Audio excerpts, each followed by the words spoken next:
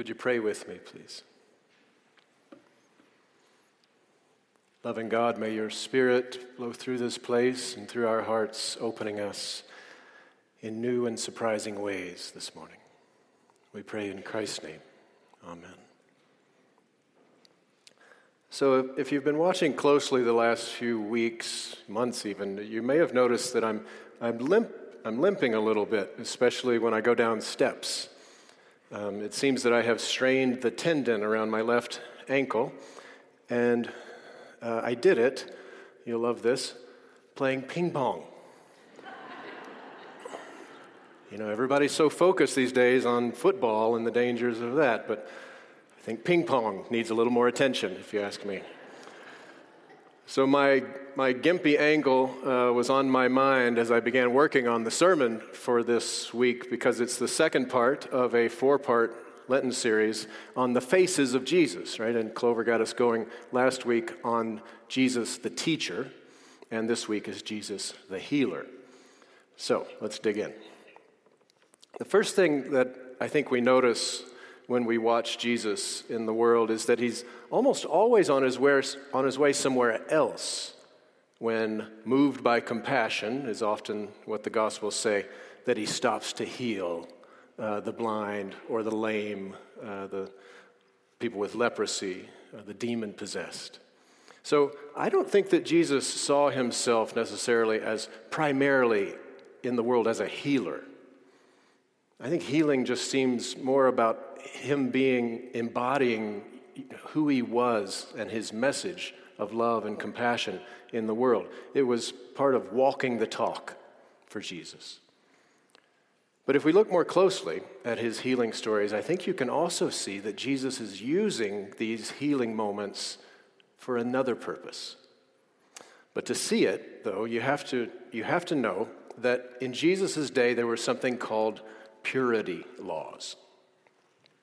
And purity laws would classify certain things as being impure, and that contact with these things would make a person unclean. Right? So certain animals, like pigs, so eating pork, contact with skin diseases or a dead body. Blood had a lot of purity laws around it, dealing with blood. So what's interesting is to think about how many of Jesus' healing stories involved breaking or coming darn close to breaking these laws.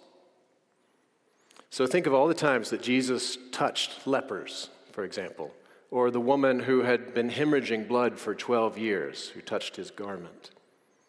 Or how about the wild man from Gerasene who lived among the tombs with the dead bodies, right? Strike one. Was possessed by a legion of unclean spirits, strike two. And then Jesus sends those spirits into a herd of pigs, strike three. His disciples must have thought, really, Jesus, can't we just find a nice suburban family to heal once in a while? You know? Right? An aging dad with a ping pong injury, perhaps, you know. So these purity laws also show up in one of Jesus' most famous parables. It's the story of the Good Samaritan that we just read, when a Jewish man is left on the side of the road having been beaten, and he is, quote, half dead on the side of the road. Two religious leaders pass by, right? The Levite and the priest, and what do? They walk by on the other side of the road. Now, we think this is about their lack of compassion, which perhaps it is, but it's not just that.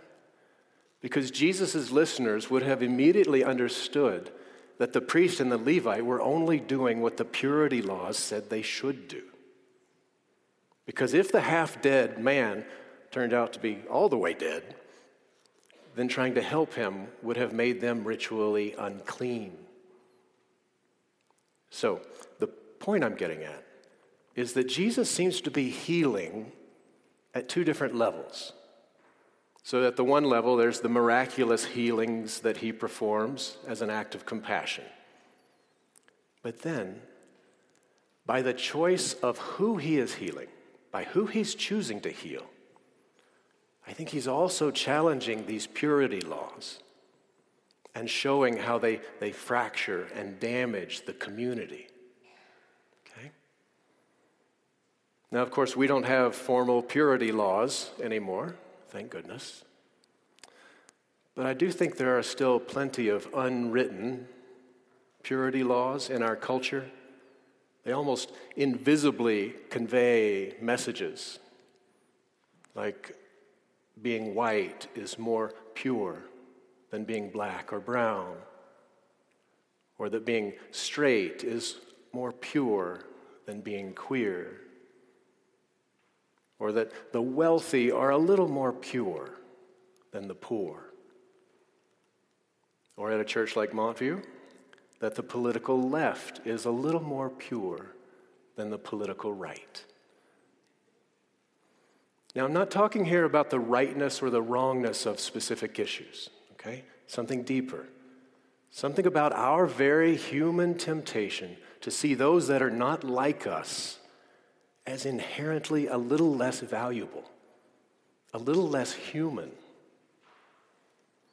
And of course, all of that is usually in order to stave off our own deep-seated fears that we might be the ones who are unclean or not quite good enough. And Jesus the healer, I think, is saying that is the real disease. Which brings me back to my ping pong injury.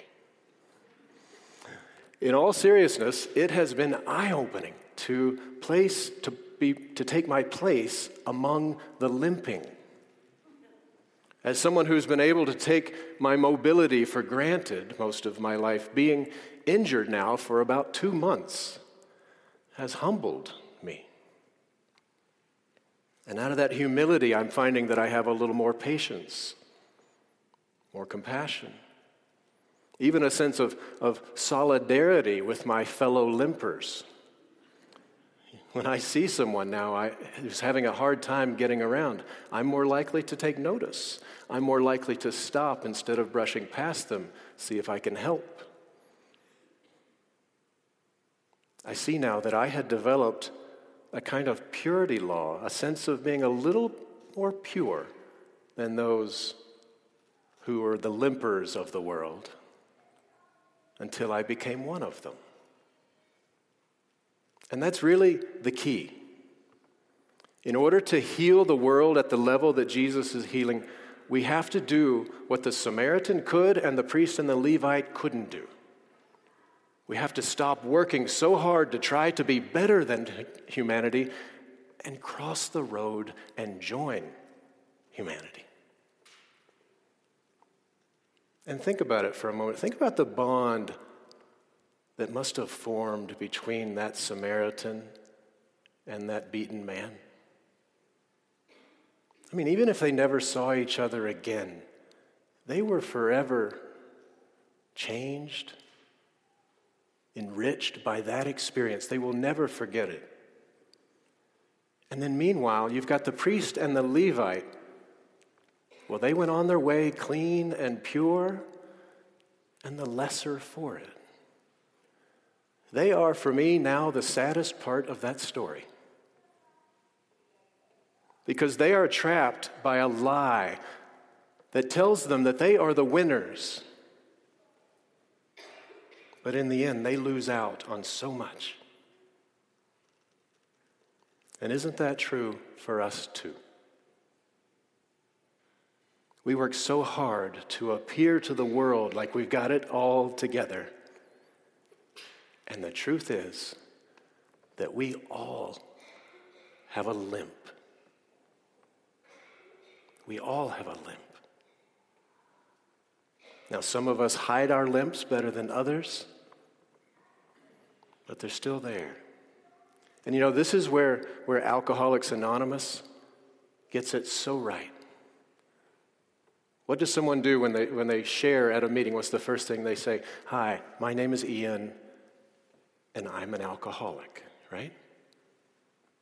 It's so powerful because it's honest, it's real, it's the truth, and the truth sets us free. People who have been in AA for a long time, they shine with this beautiful groundedness. because they know they have a limp. And so they're happy to take their place among humanity. They're not trying to be better than everyone else. And if I can get theological on you for just a moment, isn't this what Jesus does on the cross? The purest of the pure, the blameless one, became unclean, took his place between two criminals, became a criminal himself in the eyes of the world. Why? Because he wanted to cross the road and to be with us in our breathtaking, limping humanity.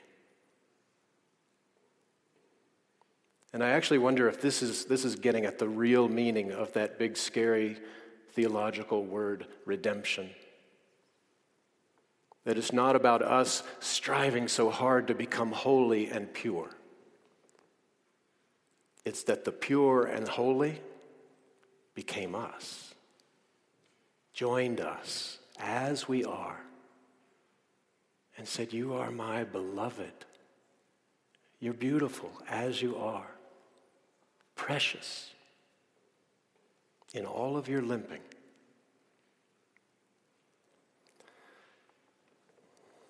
So I hope that this week, whatever you think your limp is, or your many limps, that you might try to not hide them, not see them as something to hide or be ashamed of, but something to be tender with and accepting of. Because they are a part of you. They are part of making you who you are, of being human. And it's those limps that connect us all together, human to human. So can we try to walk this world more often saying, "Hi, I'm Ian, and I walk with a limp. I have moments that I am not proud of. I have parts of me that are not healed yet, and they may never be. And God loves me anyway." If we could do that, then even if our limp remained, would we not, in a sense, be healed? And if we could give that gift to each other, would we not, in a sense, heal the world?